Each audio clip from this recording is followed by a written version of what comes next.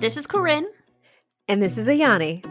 And you're listening to Sex, Love, Literature, a pop culture podcast where we take a semi-scholarly look at why and how the sex stuff in media matters. This episode, we get into why we love and love to hate love triangles. We talk what makes a love triangle truly top tier, second male lead syndrome, and, let's be honest, a lot of K-dramas. But don't worry, we talk about other stuff too. And as an extra special treat, we're joined by the wonderful Leah Riley, romance author and co-host of the K-drama podcast Afternoon a Delight. And before we get started, if you have a friend who'd like a little SLL in their lives, maybe send them a link to your favorite episode. Maybe even this one. And don't forget to leave us a 5-star review, only 5 stars though, on Apple Podcast or Podchaser to help other people's friends find us too. And now on with the show. Hello, SLL listeners. Corinne and I are back to talk more wonderful sex stuff with you today. Hello. On our episode. Today, we have something very special planned for you. If you looked at our title, you notice we're going to be talking about love triangles across a variety of media, but we also have kind of a special treat. So, listeners, we would like to welcome Leah Riley to our podcast. Woo! Yay, thank you.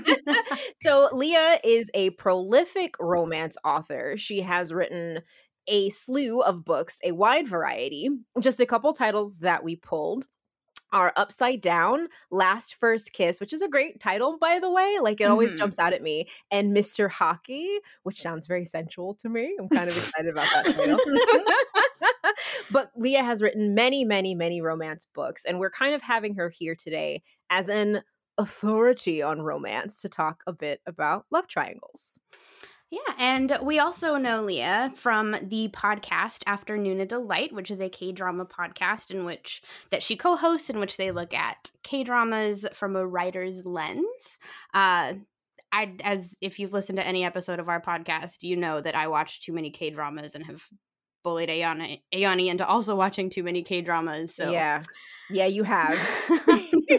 I forgive you, though, after all this time. Oh, I maintain that it has improved your life, so.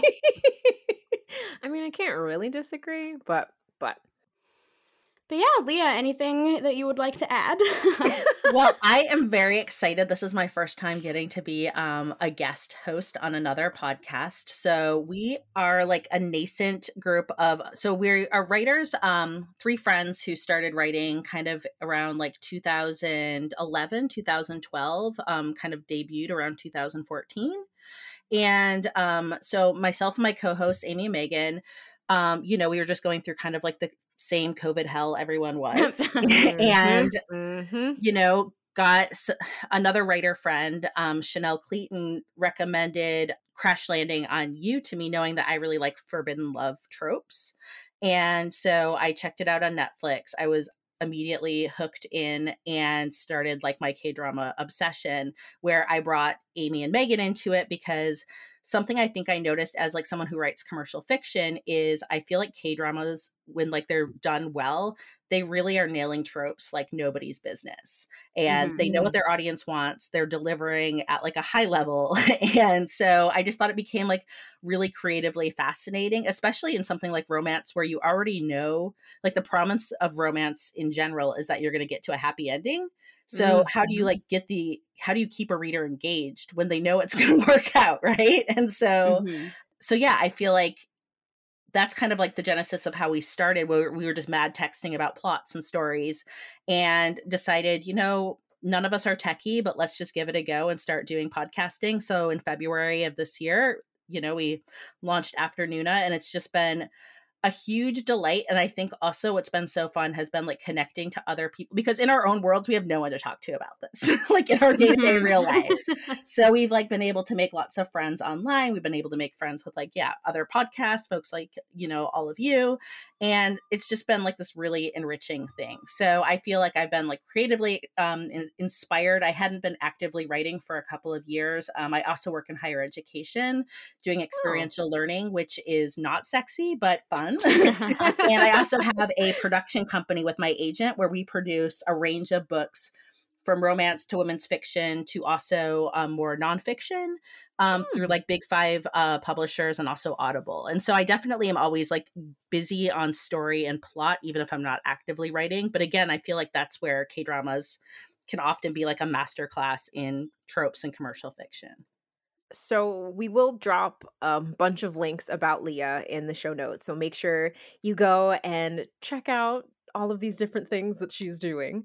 But also, y'all just started this podcast in February? Yeah, we just jumped in, started recording, had no idea what we were doing. And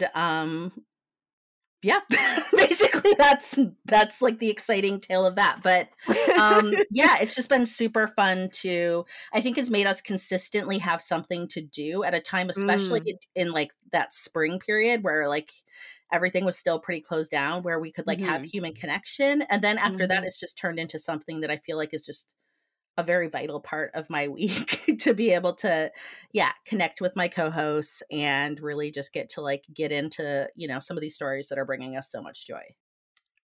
And honestly, that makes a lot of sense to me because Corinne and I started in August of the pandemic year 1 in 2020. And it was definitely a way to kind of maintain connection while also talking about these things that we like and we care about, So I totally vibe with that and I totally understand that. But I'm also just really impressed with so I hope this doesn't come off wrong, but how well everything is put together when saying that you 3 are not techie, right? Like, and the fact that this was just started in February, you all do fantastic work. So thank you. I think that I give a lot of credit to Amy, who, if like anyone likes K-pop, like there's always a leader. And I would say that Amy kind of like, we laugh that like Amy keeps us like on track. She was the one who originally like figured out how to do sound editing, trained us, and definitely like gives us the frown when we start to go over. Megan and I are like the monkeys in the cages, just like who will make our podcast go way too long. I unplug my mic half the time laughing. And so I give a lot of credit, but I do think, we all bring something to it. And I think the fact that we all really genuinely have this like real found passion for this has made it be something that we really do put, quite a lot of time in too. Oh, I'm so excited to have you here. So, to get started, one of the things Corinne and I like to do is a little segment we call What's Sparking Joy. And with What's Sparking Joy, what we do is we share a piece of media, book, TV, song, video game that is bringing some joy to us in our lives because it's fun and because we like to do it. So, to start, Corinne, what is sparking joy for you? So 2 things. First, I mentioned this the last episode we recorded, but I just finished the K-drama Happiness, which is a zombie K-drama that's like a romantic thriller kind of thing. And I do not like zombies at all. I very much dislike them. But I really, really liked the 2 lead actors, so I decided to check it out. And I'm really glad I did because the pacing was great. The main relationship was great. They really, really nailed the ending. It was definitely a drama that I'm glad I watched, even though it's not my normal genre. Yeah, I've been hearing great things about it. Yeah, I was really, really impressed. Also, I've been listening to the soundtrack, and the soundtrack is really fun. But then the other thing is another K-drama that I just started. It's called Secret Royal Inspector and Joy, and it is very goofy, but it's a historical K-drama, and it's about a secret royal inspector and a recently divorced woman in like the Joseon area in Korea. So it's like really interesting to have a divorced person as like a main character. But it stars Tae-seon, who was in Vincenzo recently, I think. as the secret royal inspector, and Kim Joy is played by Kim Kye-yoon, who is the female lead from Extraordinary You, which is one of my very favorite K-dramas. So she's the reason that I'm checking it out, and it's goofy, it's fun, but she is always just very, very delightful to watch for me. Ayani, what is Spark and Joy for you? So I have started watching an anime on Netflix called Blue Period, which is about a high school boy who discovers the love of art and decides that he's going to try to get into art school. And it's got kind of a simple premise, but the way that they have all these different art pieces that they're displaying, different styles, he goes into like an oil painting cram school. So all of these other students, wow. That's a thing. Oil painting cram schools are a thing.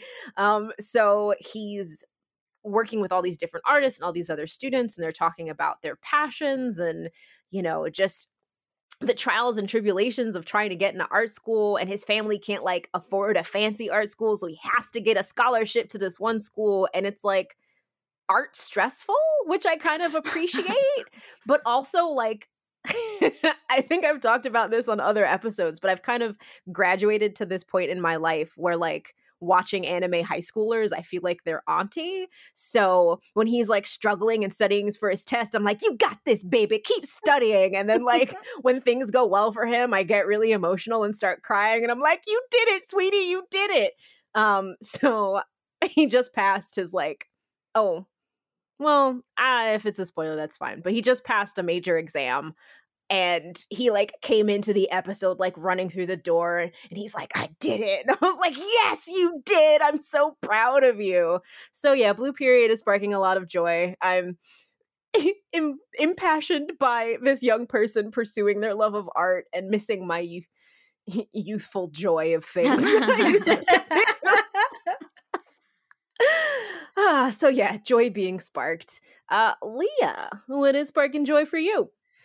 So, one thing I just want to make a nod to is anime is like a new foray for me. My son is very deeply into anime. And so, he's a junior higher, but, loves it. And he's been getting me to watch Attack on Titans. I think it's Attack on Titan or Titans. I don't know if it's plural or singular. Singular Titan.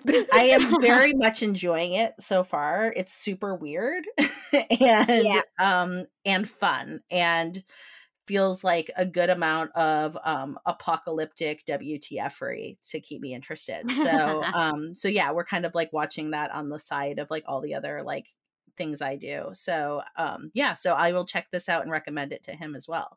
Yeah, and we clearly are going to have to talk after this episode because I'm going to have to just give you recommendations. Okay, sounds very good. So something that sparks joy for me is we over the fall break, like kind of like / Thanksgiving time, when schools were closed, we drove up to Seattle, and I live in the Central Coast of California, so it was a pretty big road trip. And so I downloaded this book for my husband and I to listen to kind of up in the front of the van. And it was called Ghost Empire by Richard Fidler. And I'm actually not quite done with it, but it is a nonfiction read. And it's about the founding and growth of like Constantinople, now Istanbul. Oh. And it's a really, I think I was just shocked to know how little I knew about kind of like the fall of the Roman Empire and how things shifted very significantly into Constantinople fairly early on in the game.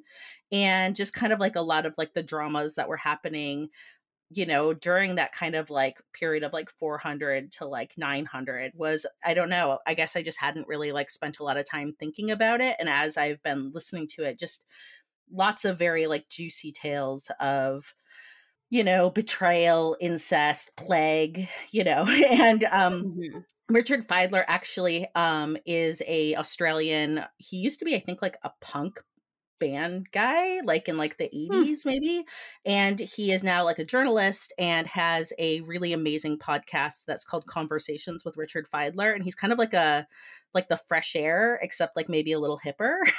And so yeah, it's kind of got that kind of a vibe to like the storytelling as well, and so it's very accessible. It's kind of not like it's not a dull tome. Like if I can't sleep, sometimes I listen to ancient history of the world and like that can knock me out in like 2 seconds. Whereas this is very captivating. So that's been bringing me a lot of joy of just kind of like, sometimes I go on nonfiction binges and I feel like this has kind of set me up for one. And then another thing, probably a little bit less like nerdy, but nerdy in a different way, is I am wildly excited that BTS has gotten onto Instagram. They finally have official Instagram profiles. And I don't know. I mean, I know they're real people and not characters. However, I really appreciate like the aesthetics each of them bring and kind of like how their personalities seem to like fit well with like their profiles. And I'm very endeared by BTS in general. Like I definitely feel like, I don't know. I mean, maybe I'm self-identifying as ARMY at this point. but yeah, I've just found it this week to be very fun watching like, you know, Jim post a picture of like a big steak and that's it. Or watching like V accidentally follow a member of Blackpink and like watch his world get destroyed in like 5 seconds as he's like, holy shit, what did I just do? And then like unfollowing her very quickly as everyone's like, why? What's the reason? And you're just like, these poor people and like the life that they live. But it's just like kind of like an interesting like social media exercise to like see like some of the most famous people in the world trying to like be mid-20s on Instagram. So it's been, sparking some joy for me. I think that's the first time an Instagram profile has sparked joy, and I'm kind of here for it. Like, I really recommend it. They only follow each other. They only comment on each other's things. And I think the thing that really endears me is like, I feel like the heart of BTS is incredibly, they're just like so dorky in so many ways for being so cool and talented. And so I just really appreciate it. Like, it's very, very endearing to me. That's deeply hilarious about one of them accidentally following a Blackpink person. I know, like the pretty hot one, and then he's like, oh shit. Well, that's what happens when you only follow like a single digit number of people. If you follow someone else, like people are gonna know. Everyone knows. Or like one would be like, you know, I'm drunk, I'm gonna get off now, because they're like in quarantine because they were touring. Like they had 4 shows in the US, not touring, but they had 4 shows, and then like a bunch of them have gone home and they're like stuck in 10-day quarantine. So one would be like, I'm drunk, I gotta like get offline, and then like 3 minutes later they're like, I'm back, I'm here. It's just like, oh my god, I don't know, I find it really sweetly funny to watch like stuff that like, it just makes me remember like being a very awkward like in my 20s, even though I wasn't like worldwide famous. And kind of like a blessing. I don't think anyone needs to see my 20s blown up like that. Good like, Lord, no. This is, I am very thankful to self-identify as like a Zennial, like on that cusp of like the millennial Gen X. For me, like social media really like hit its stride in my grad school, but not my undergrad. And for that, I have like much thanks to like everyone. No one needed to see that. Ugh. I literally joined Facebook my first year of college. Yeah. But this was like old Facebook before there were actually photographs. So a lot of that like bad freshman year behavior is lost to the annals. However, sophomore and junior year might still be up there. So like don't go look for it. but oh yeah. Well, that has brought back some memories and sparked some joy, I suppose. But moving into our main kind of conversation for today, we have Leah on to talk with us about love triangles. So I think in some of our previous episodes, we've talked a bit about love triangles, how we've reacted to them, things we liked about them, things we didn't like. However, we thought it might be fun to have a deep dive to think specifically about how love triangles work, why we like love triangles, or love to hate them, or even like, why are love triangles a thing? Why is this something that we as viewers keep wanting, that storytellers keep telling, etc.? So yeah, to start thinking about it, what is a love triangle? What does that expression mean? What is that phraseology? So I guess just definitionally, a triangle has 3 points. So it's 3 people. And I guess stereotypically, I would think about it as one person having to make a choice between the other two, but that is Mm-hmm. maybe not the only formation that exists in a love triangle, because like the lines can go in different directions. I don't want to get too mathy because I don't remember math words anymore, but I don't know, what do y'all think? Because I maybe should have written something down for this, because I'm like, oh, everyone knows what a love triangle is, but also like maybe we don't necessarily. No, I think that that's like a very classic, like, way to describe what a love triangle would be, there's potentially multiple love interests, I would say, Mm-hmm.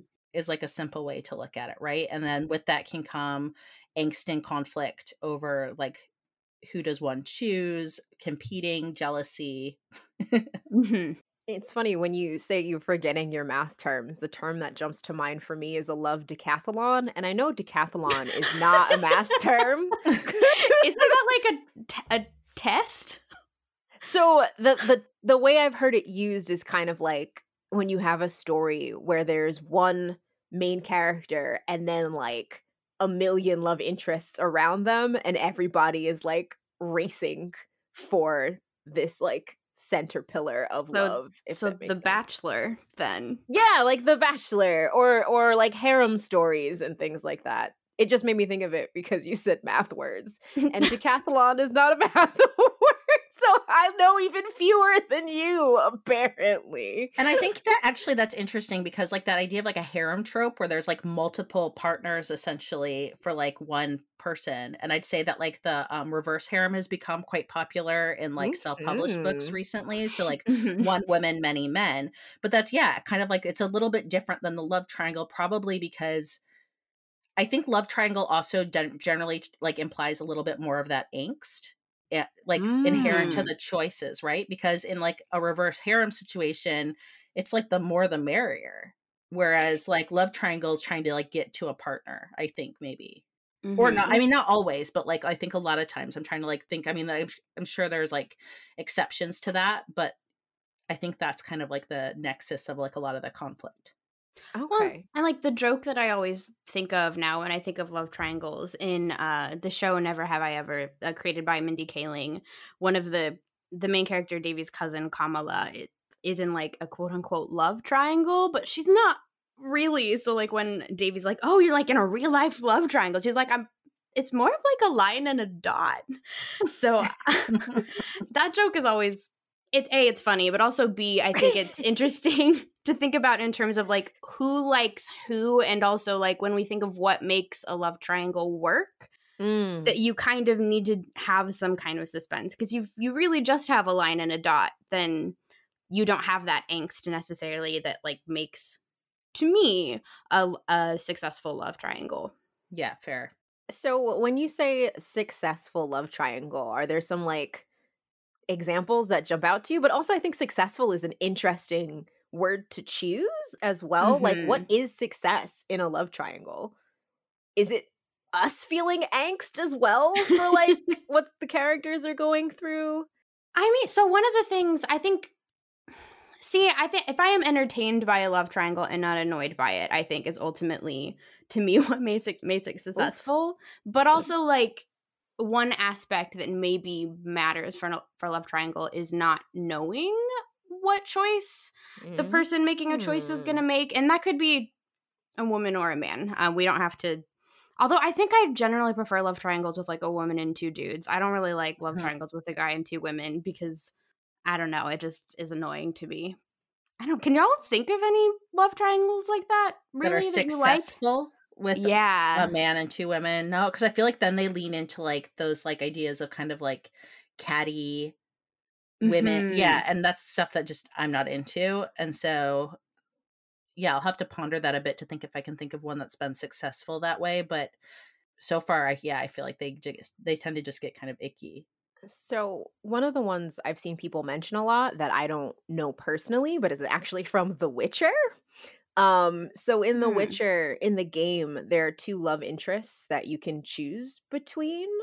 And apparently there's a lot of conversation about like what makes people want to make a decision between one or the other. And they're both kind of fully realized and interesting characters. And I'm wondering if now that The Witcher is being adapted, right, Mm-hmm. into a Netflix series. We've already met Yennefer, who is one of the points of that triangle, and we might meet another point, so to speak. So that's one that like jumps to mind to me, but I haven't played the game personally because I think it would stress me out. But that's when I hear a lot of when people talk about love triangles, or not love triangles, but in thinking about games, that one comes up a lot.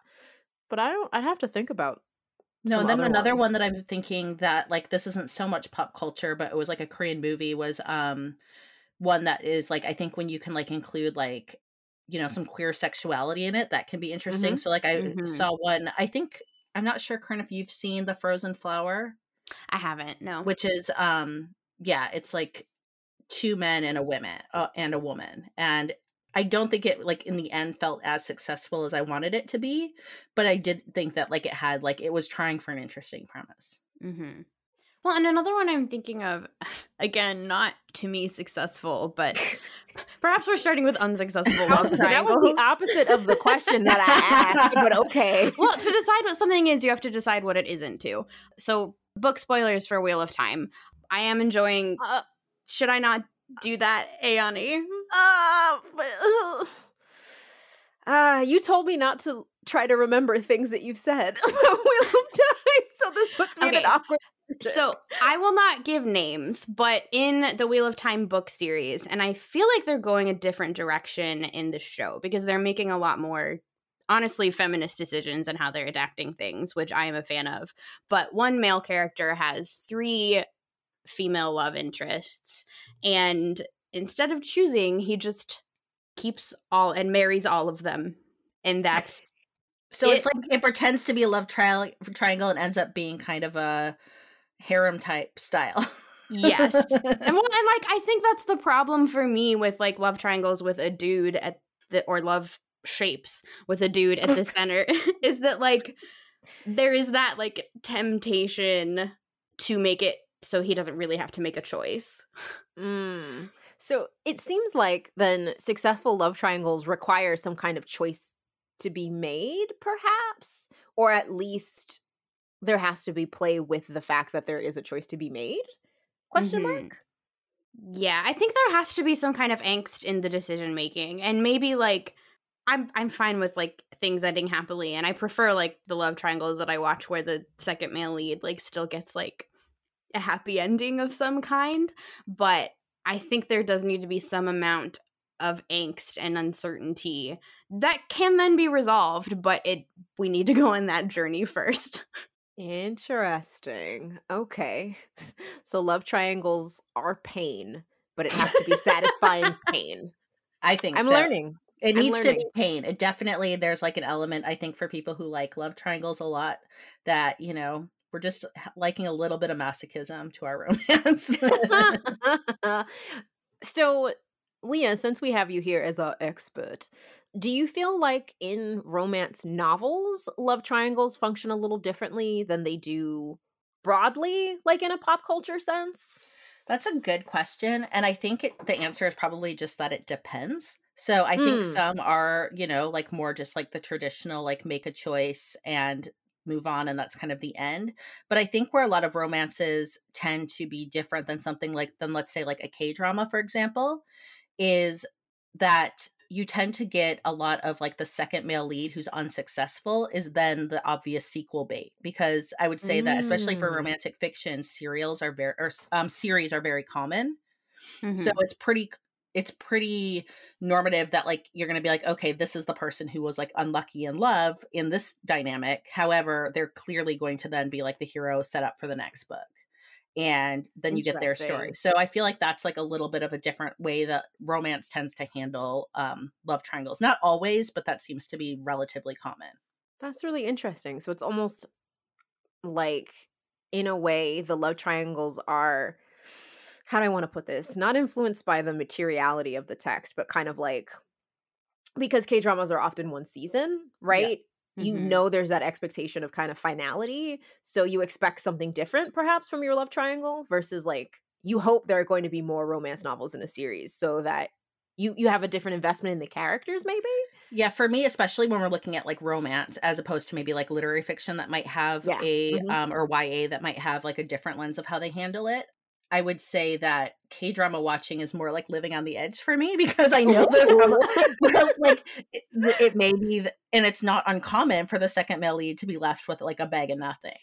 And yeah, you're like, always so sad. it is. It's sad, and then I don't know. So something we've done in our podcast as a result of like dealing with this pain is we actually have done two episodes, and I think it's just something we're going to do like once a quarter now, because like second male leads are like very commonplace in K-dramas, are these poor men that end up with nothing even though they're amazing. Is we do second male lead SOSs, where because we're writers, we then write them the happy ending that we think that they deserve, which ends up being I don't want to even like admit to how cathartic I find it, because I get so invested, and then being able to like fanfic like them a happy ending. Like I honestly will like move to like being at peace with the situation in my own head. So I love that journey for you. It brings me so much peace. Because like, not to get off on a tangent about fanfic, but like, I don't know. I think there is kind of that almost fanfic value in a way that like if you feel a story hasn't worked, there's the power to be like, well, I can just write it and make it happy for me. And if no one else is happy with it, it doesn't matter because I have found my peace. So I really like that. I really like that. So doing a chin rub, when we think about love triangles, what are some ones? I know we did a little bit of trying to when we were thinking about which ones don't work, but and I don't want to zoom too quickly through our outline here, but I know there are a bunch of love triangles that we do want to talk about and do want to think about. So just throwing it to y'all, what are some love triangles that you really enjoyed, be it from popular culture more broadly, romance as a genre, or K-dramas? Because I know that's what you both really want to talk about is love triangles and K-dramas.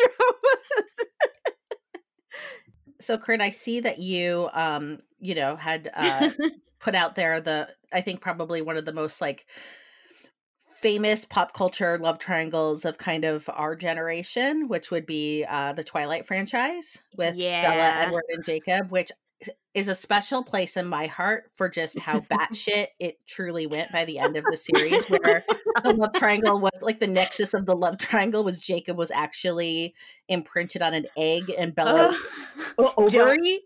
Don't get me started, Leah. Oh my God. And so that was why, like, I mean, I appreciate that triangle so much simply because it went so bonkers that it's like lives in my heart as like one of my favorite things. Well, and it like you kind of can't talk about or think about love triangles without thinking about Twilight, and I was very into Twilight as like a middle schooler and then a high schooler. Judging so, like, you. No, I'm kidding. I mean, you can judge my middle school self. That's fine.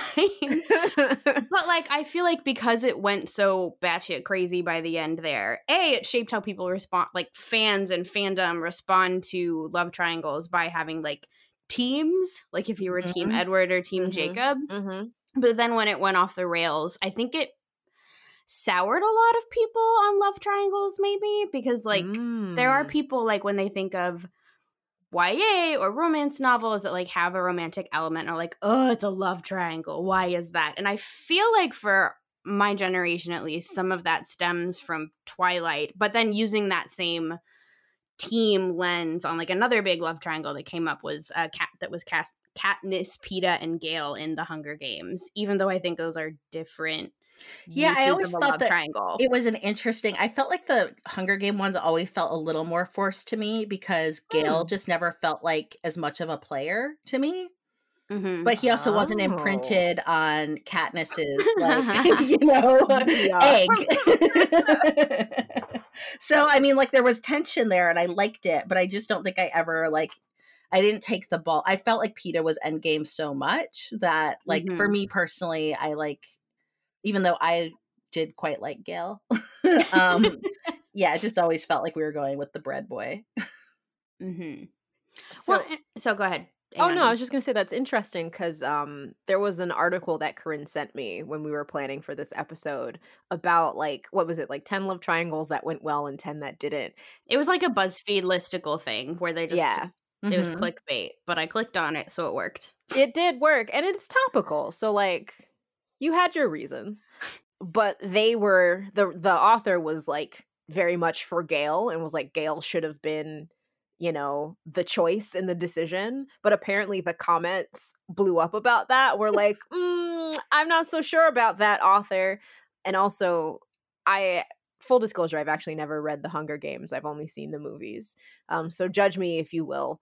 Um, but once Gale was like, "Oh, maybe I blew up your sister," I was like, "Well, you blew up your chances, buddy. Ain't no way that she's gonna get with you now that you killed her sister, even accidentally."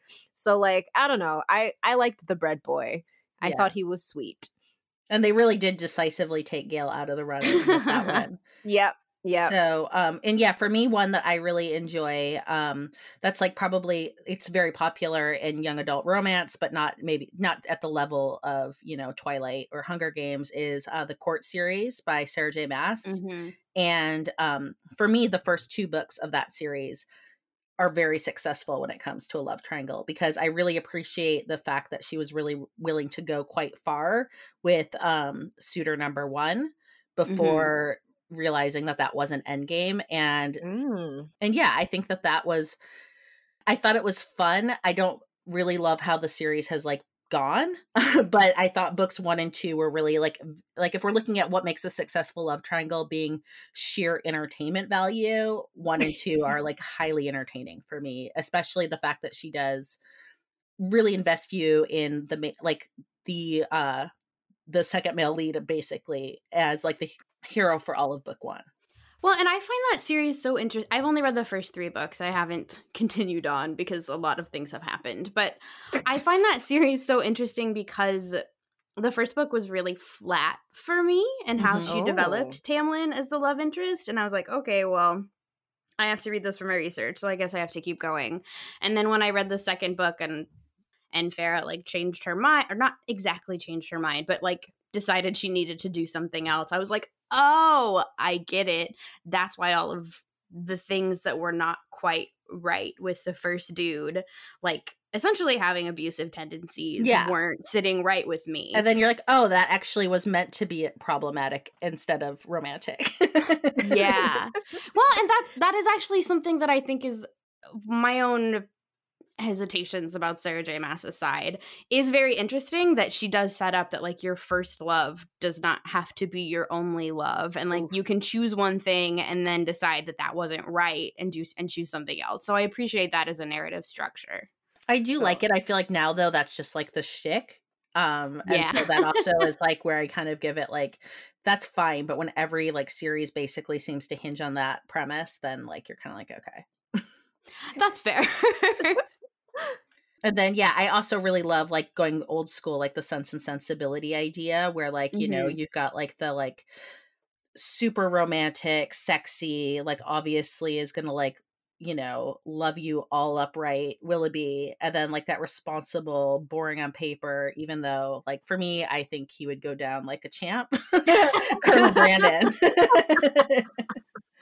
Because yeah, he's like that slow burn that like once like he's finally got you, like you're gonna like enjoy what you've got, but like on paper not nearly as exciting.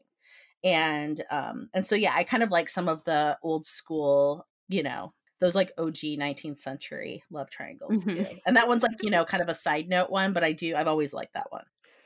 So to throw one in there, since we kind of started our episode talking about anime, one of my favorite that I often come back to is Fruits Basket. And I think I've talked about Fruits Basket before in other episodes of ours, but it's definitely a classic anime love triangle in which you're kind of playing with the blue oni, red oni trope, because you have one boy who's got red hair and he's fiery and he's got a little bit of a temper, but he's means well. And then the other boy who has silvery blue hair and he's more of your classic princey type.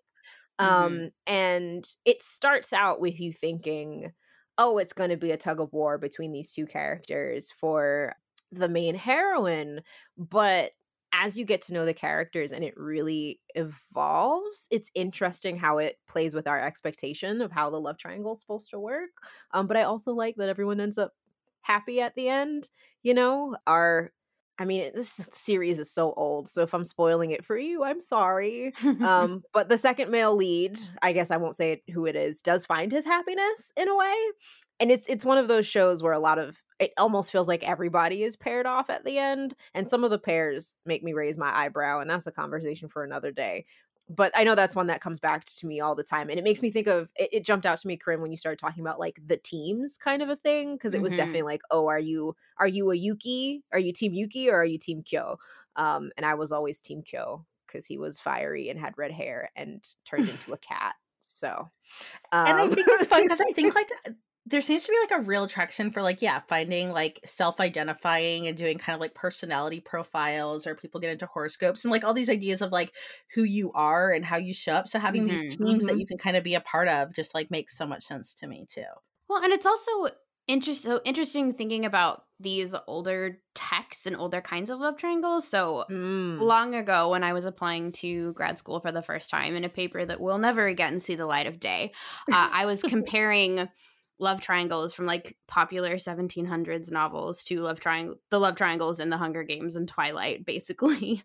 And this, in the older ones, and I think in the newer ones, there is this like following your head versus following your heart dilemma over like which choice you should make.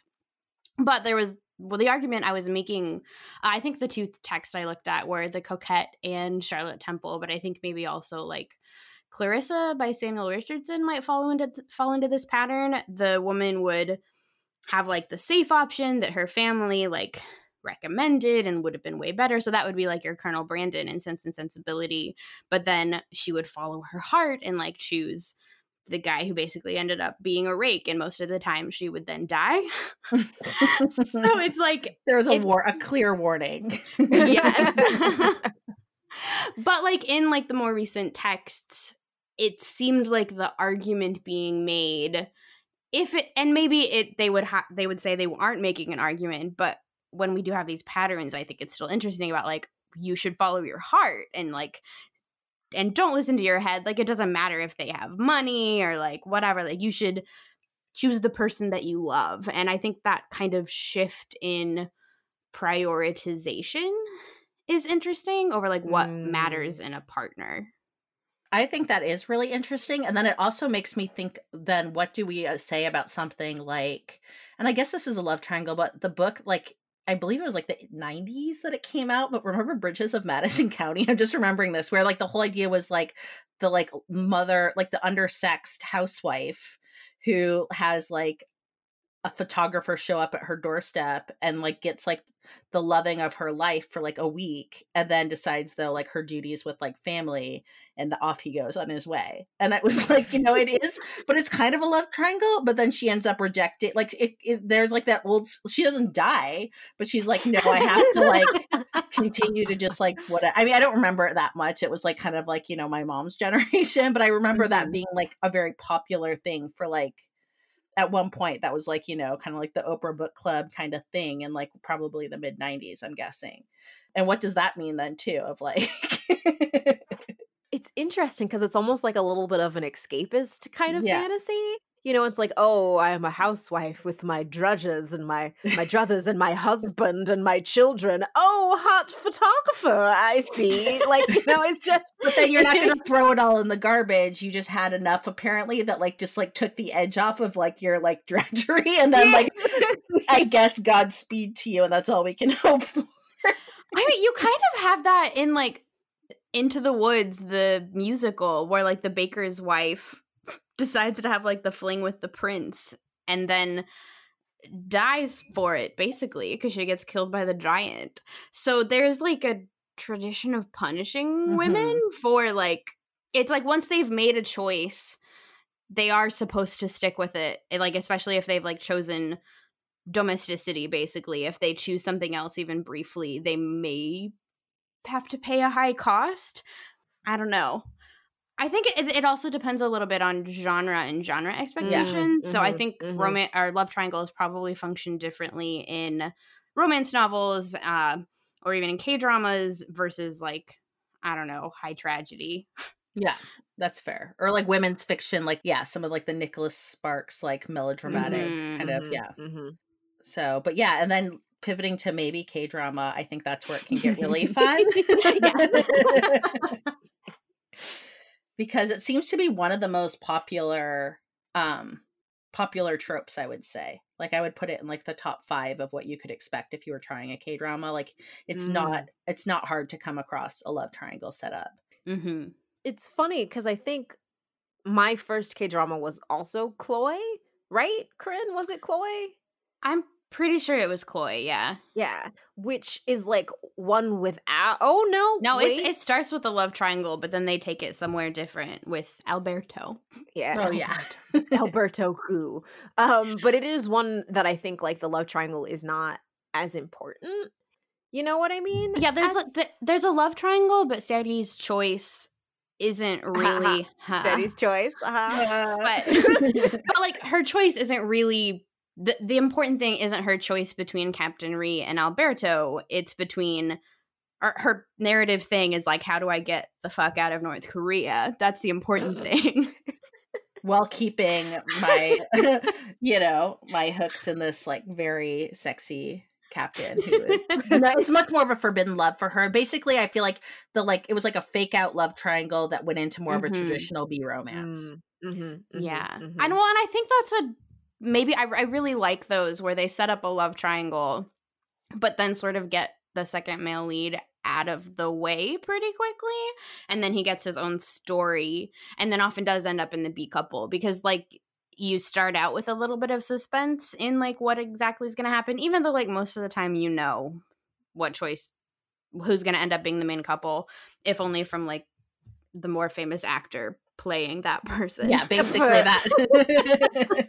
That's usually a pretty good clue. Although I do say that there have been times where I really haven't known, and I feel like that's probably my favorite. And so I guess it's no surprise that like seeing that I love that my 2 probably all-time favorite K-dramas both are kind of like the like I really just didn't know what was going to happen, and that was Mr. Sunshine and then Reply 1988. And Mr. Sunshine, I would say, isn't even a love triangle. It's like a love pentagram. Oh, those are so good. There's like 5 leads and like really, yeah, I would say that. Have either of you seen Mr. Sunshine? That's on my list. I keep not watching it because I also hear when people watch it, they cry a lot, and I haven't had the tears to spare. So I think without getting into like some big spoilers, while revealing that there is a love pentagram, but I think that's like fairly clear as you begin to watch how it's set up. And is a selling point. Is that the main female lead, I think you can really look at her as like a metaphor for like Joseon or Korea as a whole. And then the love of like male leads in it are kind of like how they're also grappling with like their connection to homeland in like some way, but like it's like reflected, I would say, like metaphorically through like their love and like conflict that they have in their loves to some degree for the main female lead. So it's kind of an interesting one, and it is very, I mean, yeah, it's highly emotional. But I do think it's really good. The only caveat I will say to that drama is that there is a lot of just staring. Like they could have done with like 90% less just standing there and staring. And really, like, we probably could have like saved like 2 episodes out of it, but that's like a minor quibble for me. And it's also a slow start where like for the first, like, I think that's one you really need to sit in for, and it's kind of long. I think it's like 22 episodes. So oh wow, I'd say by like episode 5 you're really cooking with gas. But there's like a slow, I mean, it's interesting at the beginning because there's a lot of like historical things where I don't think in the US we do a particularly good job of seeing kind of like where some of our like colonial past came to play in different parts of the world. So yeah. I learned a lot about like, you know, kind of like where America was at with, you know, the Joseon dynasty kind of in the late 19th century and things like that. But like, yeah, it's a slow build in, and then you kind of start like kicking through, you know, like the more external conflict. Mm-hmm. So what was the other K-drama love triangle you really liked, Leah? Okay, so Reply 1988 at this point, like, yeah, I really, like, I feel like they're tied for my 2 top dramas. And Reply 1988, I don't want to get into too many spoilers because I think the uncertainty of the choice is, like, a large part of the enjoyment of watching it. But you're kind of, it's got like that nostalgic element of, it's kind of like upper YA. Like you're kind of hitting these students right as like they're leaving high school and kind of beginning their college careers. Oh, also context for people who don't know, Reply 1988 is a drama starting in 1988 that follows that follows this neighborhood and essentially a huge cast of characters, but 5 main ones. So 4 dudes and a girl who, as they grow up, and one of the central conflicts, I don't feel like it's hyped as much as it is in Reply 1994, but is that you see she marries one of them, but you don't know which one. Yeah. And so there were a series of these like kind of like nostalgic heavy shows. So there was the Reply 1997, 94, and then 88. And I feel like 88 learned its lessons. It came last. Yes. So I feel like it's the best because they do like to have it be a surprise in these shows of like who's the main couple and how did they kind of end up together. I feel like that was kind of like a common thing through all of them. But 88, I think, felt the most successful because beyond it just being a choice, I felt like they were all fully realized characters, kind of like living their lives and having like their own arcs and emotional conflicts outside the relationships as well. So the love triangle was still like a conflict point in the middle of the whole story. However, they all had like their own agency and their own stuff going on outside of that romance. I agree. But it does have a love triangle that it does. It's very painful. And I think for me, it speaks probably on a personal level. So I'm doing a rewatch of it right now with a couple of listeners because we're going to be doing a pod at the beginning of the new year that's going to be rewatching a favorite drama and then applying some principles from a book on universal fantasy to it. And so kind of like what makes like what makes some of these dramas like such classics is they could kind of appeal to these like universal fantasies that many people have. But something that as I'm doing this rewatch that I'm really realizing like hits me strong is that I was probably the high school student who, when I was madly in love with someone and like all in my feelings, the way I would show it is to do absolutely nothing, not look at them, not speak to them. I was thinking about like how there was a boy I liked so much in 10th grade, and he actually wrote me a letter and put it in my locker that was like, let's hang out. And I took the letter and I folded it up and I put it in my backpack and never ever did anything or talk to him. And that was how, I was in, like, you could look at my journal and I'm like trash for him, but I just could not like get it together. And so I feel like it delves into some of that too, of like what happens if like you miss your timing and maybe like it could have worked out great, but you just like really just didn't have the maturity or like the ability to kind of rally yourself to like, to make those more adult choices. So I don't know. Right now, it's really got me in those places. I'm just like, oh, this feels very relatable. So something I will say about Reply 1988, and perhaps we can also use this to transition into talking about second male leads and second male lead syndrome, is I very often have second male lead syndrome, and it's chronic, and that I almost always prefer the second male lead to whoever Chica ends up picking, and. And a lot of that is because I generally prefer like more betas. I prefer like nice guys, not like the like bad nice guy, but guys who are legitimately nice and kind and like respond generally pretty well to getting rejected. But in Reply 1988, I like really liked the guy who was not those things. And I was like, oh, I finally don't have second male lead syndrome. And I was 100% wrong. Yeah, I was very surprised at this time rewatching it. I really can see how choices were made that like, I was very surprised where the drama went. When I watched it the first time, I just had no idea it was going where it did. And I was shook at first and not happy, and then kind of settled into it and was like, okay, this works for me. But now watching it this second time with that lens, I feel like I'm seeing some of the subtleties like laid out a little bit more clearly. And the other thing, I'm not sure if you're aware of this, but the second male lead in Reply 1988, they almost killed off. It was actually written to kill that character off. Oh my goodness, I would have been so upset. It would have ended. I would not have been able to cope. They were going to have they were going to have that character die. And at the end of the drama, you can actually see there's like some very kind of like weird vibed scenes where they kind of explain it as his mom is going through menopause, but she's very downcast. and there's just kind of like a strange tonal shift in their family. And apparently those were scenes where he was supposed to be dead, but it played so poorly to audiences that they had to be like, no, just kidding, he didn't die, the mom just had like menopause. That's fucking hilarious. I know, the fact that it's menopause of all the things. Right? Like, oh yeah, menopause makes you feel like people have died. Sure. Yeah, and she would just sit around and be like, my cycle has ended. And then like she'd just sit in like a darkened room, like alone for like the day. And you were like, wow, she really like feels that. Well, I guess that makes more sense now, I guess. Yeah. But I mean, if they had killed him, I couldn't have handled it. Oh my god. If there comes a time that I am lucky enough to go through menopause, I'm gonna sit quietly, just look at my spouse and be like, my cycle has ended. Because he loves Reply 1988, so he better get it. But like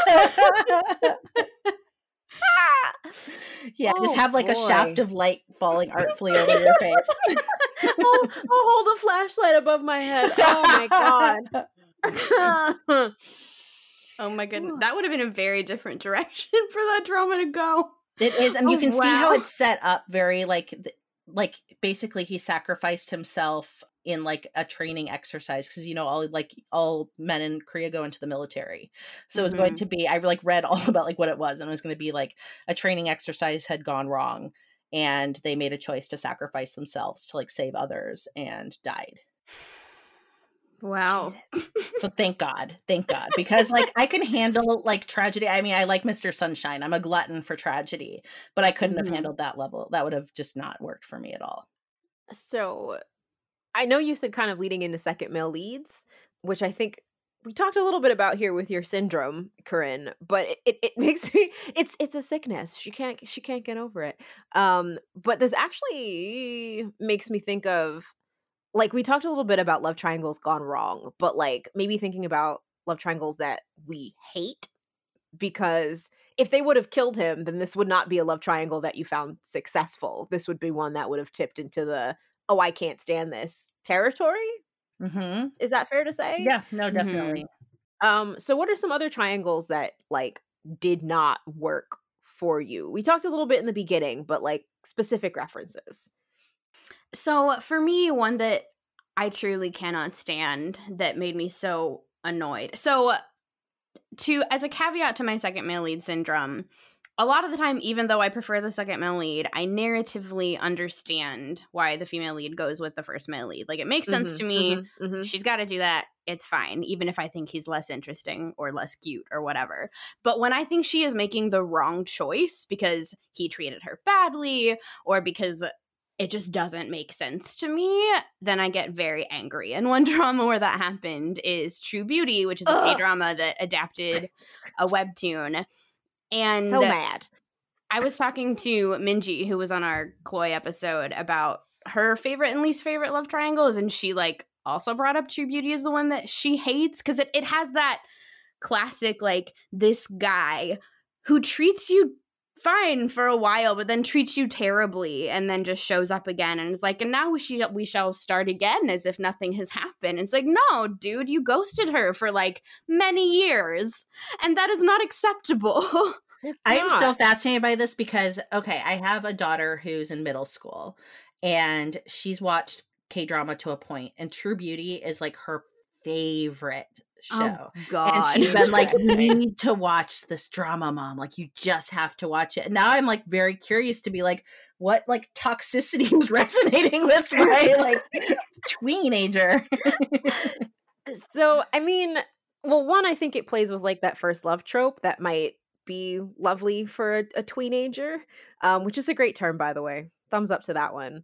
But also, I get annoyed with high school kind of antics sometimes, and there were a lot of I can't talk about my feelings because I'm a moody high schooler like vibes to True Beauty, and I can't do it anymore. But also the second male lead, Han So-jun, was just such a cutie. He was, again, showing my proclivities, but he was like, you know, the bad boy with the heart of gold, who's not really that bad. He's like a mama's boy and all this kind of stuff. But he was just, to me, more fun, more interesting, and more genuine with the heroine, and kind of open about what he's feeling and what he's going through.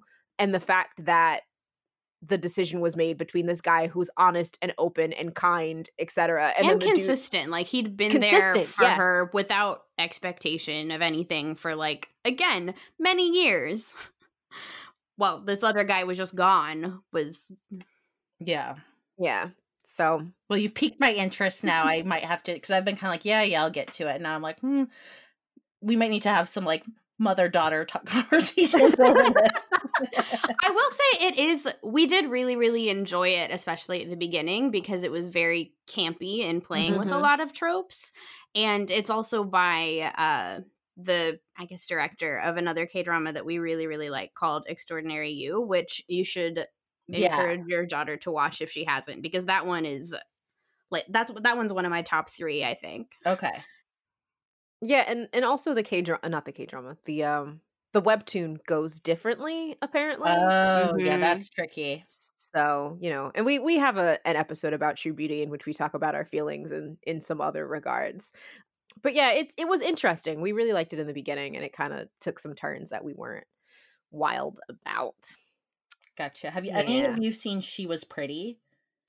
I haven't. I read some show descriptions for that and was troubled by them, so I have not watched this has been that was probably like a love triangle that didn't, like, one where, like, legitimately I was pissed when I finished it. And, like, still get angry when I think about it. But basically, like, the idea was, like, a young girl who'd been, like, beautiful and smart and wealthy kind of has become, like, a bit of a loser, but essentially all they did is give her, like, curly hair and red cheeks. And don't get me started on that trope. Yeah. And then she had a best friend, but we get into, like, some fat shaming because her best friend, who grows up to be sexy, he's played by Park Seo-joon. So Park Seo-joon is clearly, like, lovely, but when he was younger, apparently he was overweight, which, horrifyingly idea, apparently. And so he has grown up to be attractive. So they try to spin it like, now he has grown up to be attractive, she's grown up to be less attractive, and somehow he doesn't recognize her with her curly hair and red cheeks. And so she has her super beautiful best friend pretend to be her and date him, because she just can't, like, handle the fact that, like, she feels like such a flop. And then meanwhile, the second male lead is this, like, amazing writer who's actually a secret, like, famous novelist who's, like, just it's the actor is Choi Siwon, who was in Super Junior, so he's, like, a K-pop idol. He's super cute, and he, like, falls for her even when she looks kind of, like, not apparently, like, classically beautiful, and has this, like, really amazing relationship. But, like, apparently when you have first love, nothing can overcome the power of first love in a K-drama. So he's, like, kicked to the curb for no reason, because he's like, I love you as you are right now, as a fully actualized, like, woman and human as you are in this moment, not like the other guy who, like, liked your hot best friend and, like, once you had a glow up, likes you now too. I'm just annoyed listening to you talk about this. Yeah. So I wrote it down, but I'm gonna cross it off. I would say to watch it just because the second male lead is so good. Like, his character is great, and I don't think I've seen a drama do another character as dirty as I feel like they do him. And he has facial hair, which is unusual in a K-romance too. Like, I feel like clean shaven seems to be, like, the standard, whereas they give him, like, a little bit of, like, that, like, 5 o'clock shadow and, like, a knit beanie, and he's just kind of, like, a bit of a hipster, and it just really works. Yeah, I think it's because they're really into, like, flower boys that are really, really pretty as like their romantic ideal, and you maybe get a little bit more facial hair in the historicals, but not ton, and never with the normally love interest, though. It's just, like, not with everyone the love interest. Everyone else has the wispy facial hair. Love interest always clean shaven. But so, thinking of something, just some through lines and the things that we don't like in the first male lead, it seems like we don't like, basically abuse. Not to put too strong a term on it, but like if someone is nice to you and not nice to anyone else, that is maybe not romantic and not something that we should go after. But that does lead me to my next question, which is what happens when the second male lead is the villain? Because I must admit that I deeply enjoy that as a narrative setup. Is there an example? Because I mean, I don't know. I like a little villain love. I support it, but also in narrative, not necessarily in real life. But are there examples that you're like thinking of? The two that I really enjoyed where the second male lead was like not was both the second male lead and the bad guy were Queen for 7 Days and Tale of Noctu, and they're both historicals. And in one of them, in Queen for 7 Days, the second male lead is like the sociopathic king, and his little brother is like a prince who is trying to overthrow him. But it's so interesting because he does legitimately love and care about the female lead.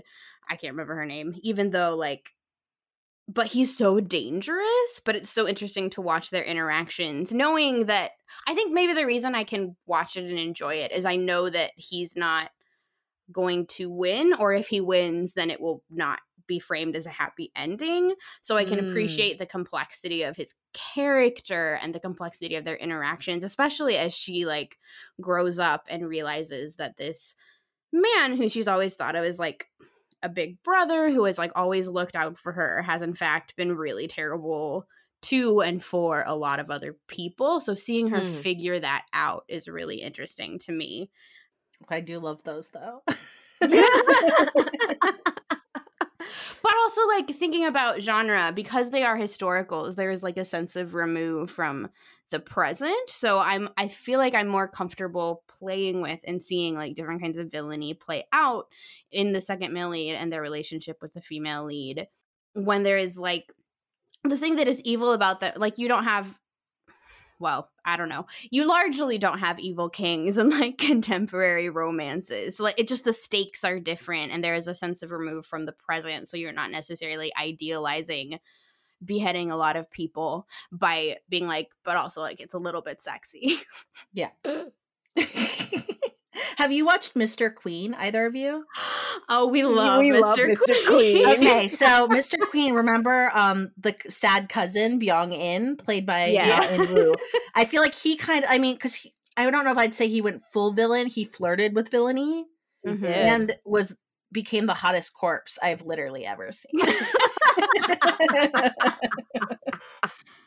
Well, I think it's also interesting thinking about if the second male lead starts out as a villain or turns villain because of like being turned down or like not getting the girl, because I think that's also different. A different setup. Yeah.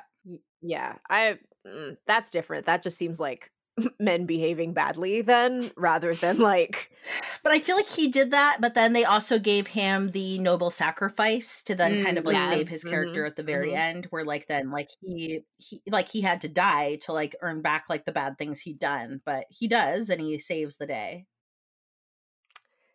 That he does. So hot doing it. Oh, Mr. Queen is so good. I loved that show. I'm not the only one who likes villains, though, right? Yeah, no, I was gonna say, like, when we get into like, you know, for young adult, like, you know, the whole Grisha stuff, I'm very problematically Team Darkling. Even like before the like show was cast, like I felt like that's why the Sarah J. Maas court stuff got me, was because I felt like Rhysandr, like the dark fairy lord, kind of gave me where I wanted Darkling to get to, which was, you know, I don't know, I guess that, you know, in real life, you know, I don't want the tortured, emo, engaging in casual murder guy, but I'm not going to kick that out of bed in my romance, like my fantasy. No, very you fair. Know, I get that. Like, I remember. I'm Kylo Ren trash.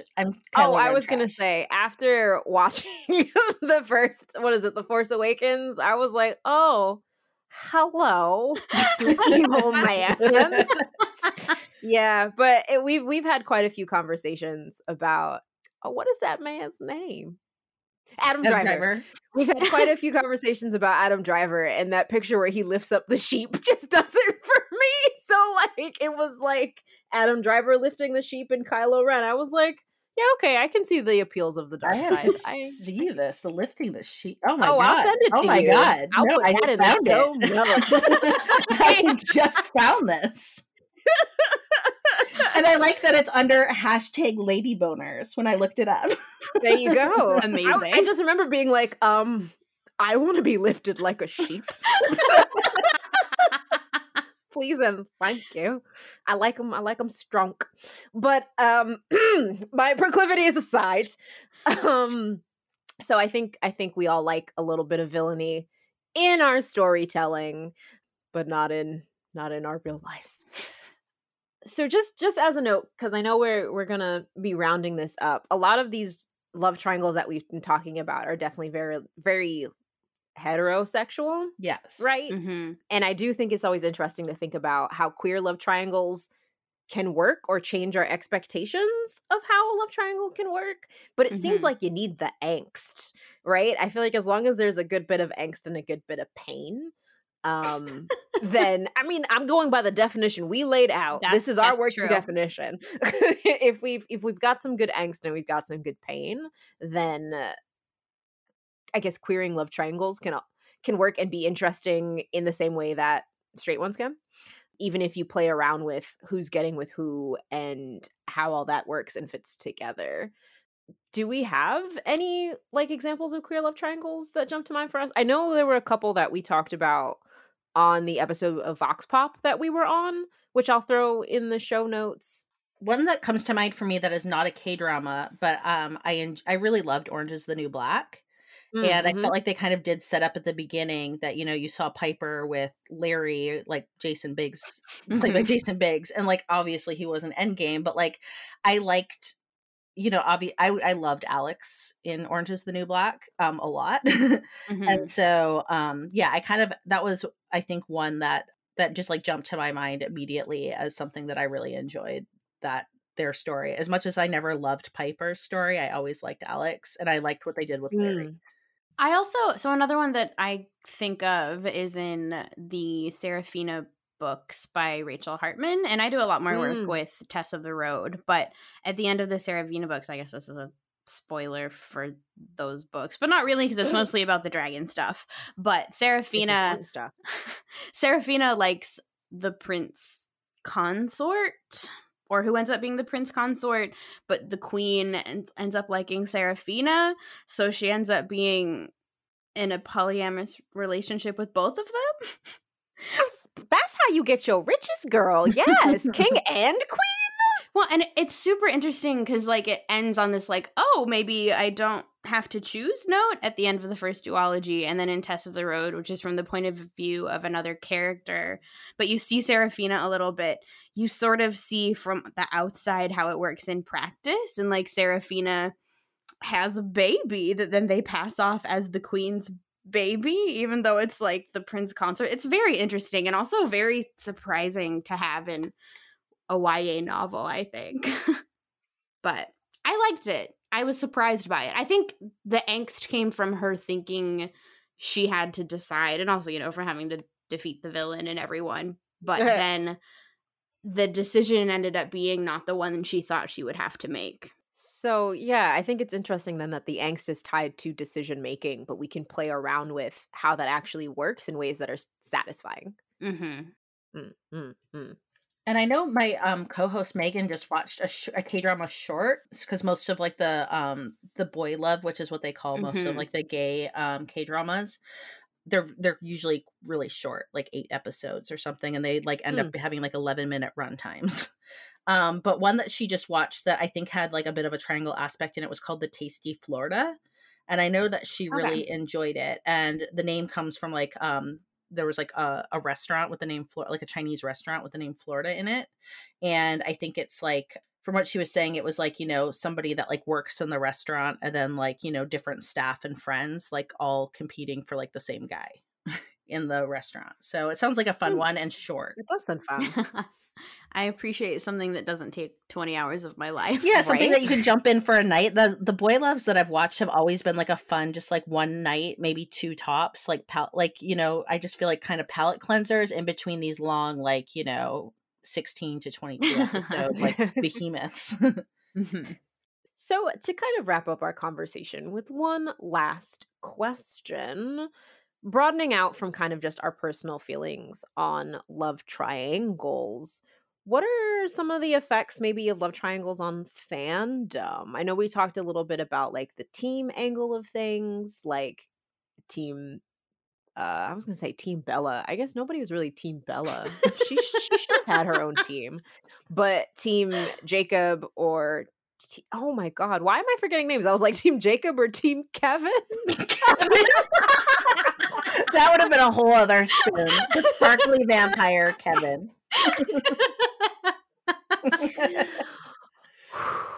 Jacob and Edward. Those teams. Or otherwise, I mean, I think I'm Team Kevin now. I think I have to be. But, as kind of a way to wrap up, what are some thoughts about how love triangles play into fandom? I mean, so the first thing I think of when thinking about that is like it can result in some really contentious divide. So thinking about like the K-drama Startup and also the K-drama Reply 1994, people like had some real big feelings about about like who should get the girl, and like so much so that like they might hate you if you disagree with them, or at least say they do on the internet. So that's interesting when it comes to sort of like, I don't know, it also drums up buzz for a show though. If people are like that invested in what's happening, then like they're more likely to talk about it, and that might make people more interested in it and then like want to watch it. Although I will also say the buzz around Startup was so heated that it made me not watch it for a year because it was too much for me. Yeah, I mean, we did a Startup podcast maybe about a month and a half ago, and when it was like we shared on Twitter that like that was one of our upcoming ones, the reaction, I've never we had people writing to us saying that they were praying for us. Oh no. Like, we hope you stay safe. I was like, are you kidding me? Like this is, and I like already watched the drama at that point. I'm like, I understand there were big feelings, but for me, that one in particular was interesting because I was like, the main heroine for me was just never very compelling. And so I was just like, look, how is there this much fuss over who gets this girl? Like, she's fine, but like, I feel like she was very much like a Mary Sue type character. And so I was like, look, if you had second male lead syndrome on this, just like save them for yourself, really. The power of fanfic strikes again. Yeah, exactly. So maybe as a way to wrap up, we could I'll name a favorite love triangle that we perhaps haven't mentioned yet that people should go check out in a show. Great. So I guess since I asked the question, I'll answer it first so you have time to think. But the one that I haven't really talked about a ton, even though I mentioned the show, is Extraordinary You, which I really, really love because it has kind of two love triangles at play. So the main character of the drama is she learns about herself, a character in a comic, and she is also not, it turns out, the main character of the comic. So then in this drama, we have it's playing with the main love triangle of the comic, but also the love triangle of, her name is Undano, and like her figuring out like what her life is within and outside the bounds of this narrative that she exists for. And that is another one where I find her love triangle very interesting because the second male lead is kind of a bad guy, but also kind of not. So, so that is, I think, one of my very favorite love triangles and one of my very favorite dramas. So I have two that I would touch on that I think are like, and they're both K-dramas. Surprise, surprise. But one that I think that I really liked is Her Private Life, which centers I love that one. The premise of you know, kind of a mid 30 something, like art curator who has a private life fanning out for K-pop and like one boy band in particular. And so what I like about it is it's like a relationship between like kind of like her like cold boss, and I do kind of like a cold boss office romance, with a character who I felt like was like incredibly non-toxic and supportive, and I really enjoyed the hero. But then she also has kind of like an adoptive brother who becomes the second male lead, and he was just a fantastic character that definitely didn't give me, I didn't have second male lead syndrome like my co-host Megan did, for example, with him. But I thought that it was like a very well done story of like why he would authentically have feelings for her. And then it left enough of a door open where I felt like he was on like a journey to like the next thing, and that felt okay. And then the other one that I felt like, in both of these I liked because I felt like the second male leads get a happy ending.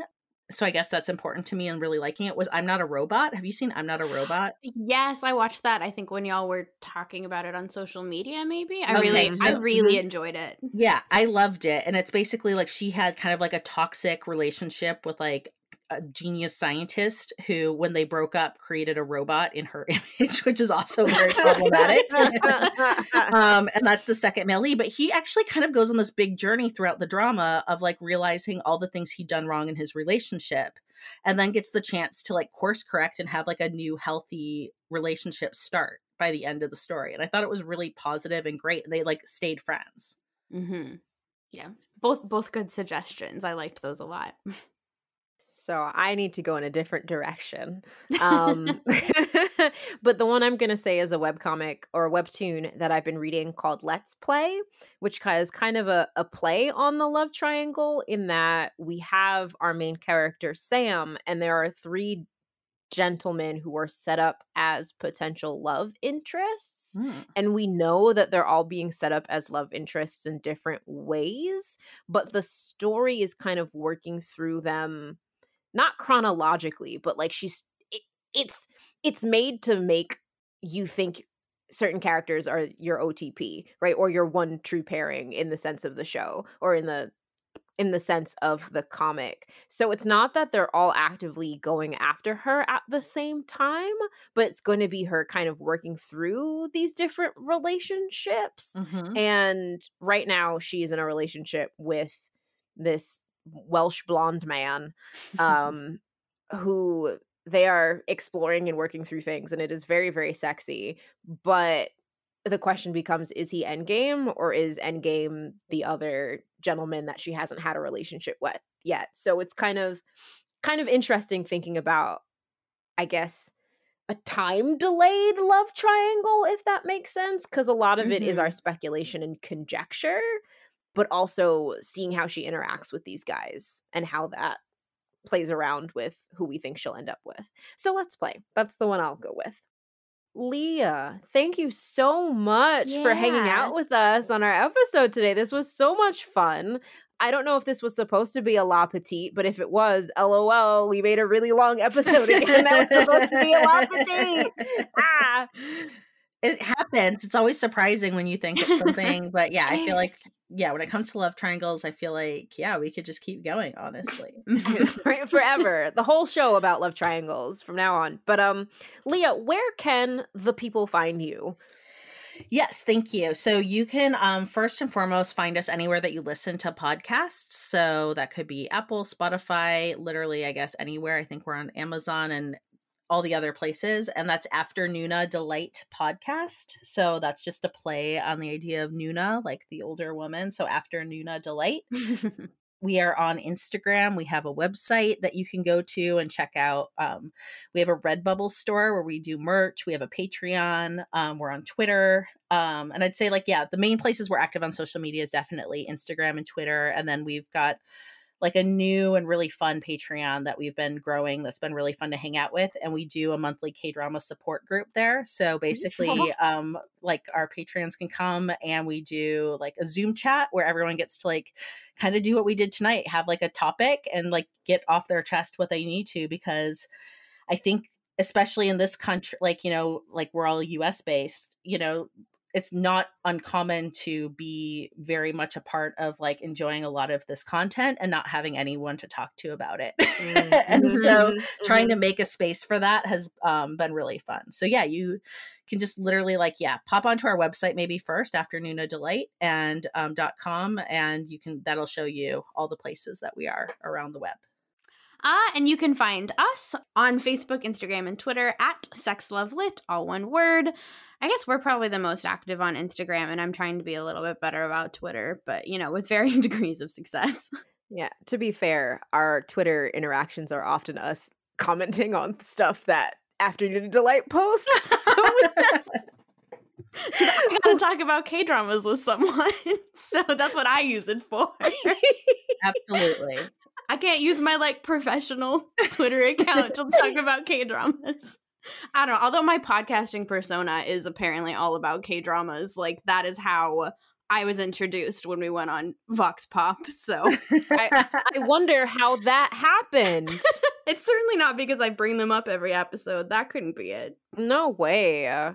But thank you so much, Leah, for being with us this episode. Thanks to all of you for listening.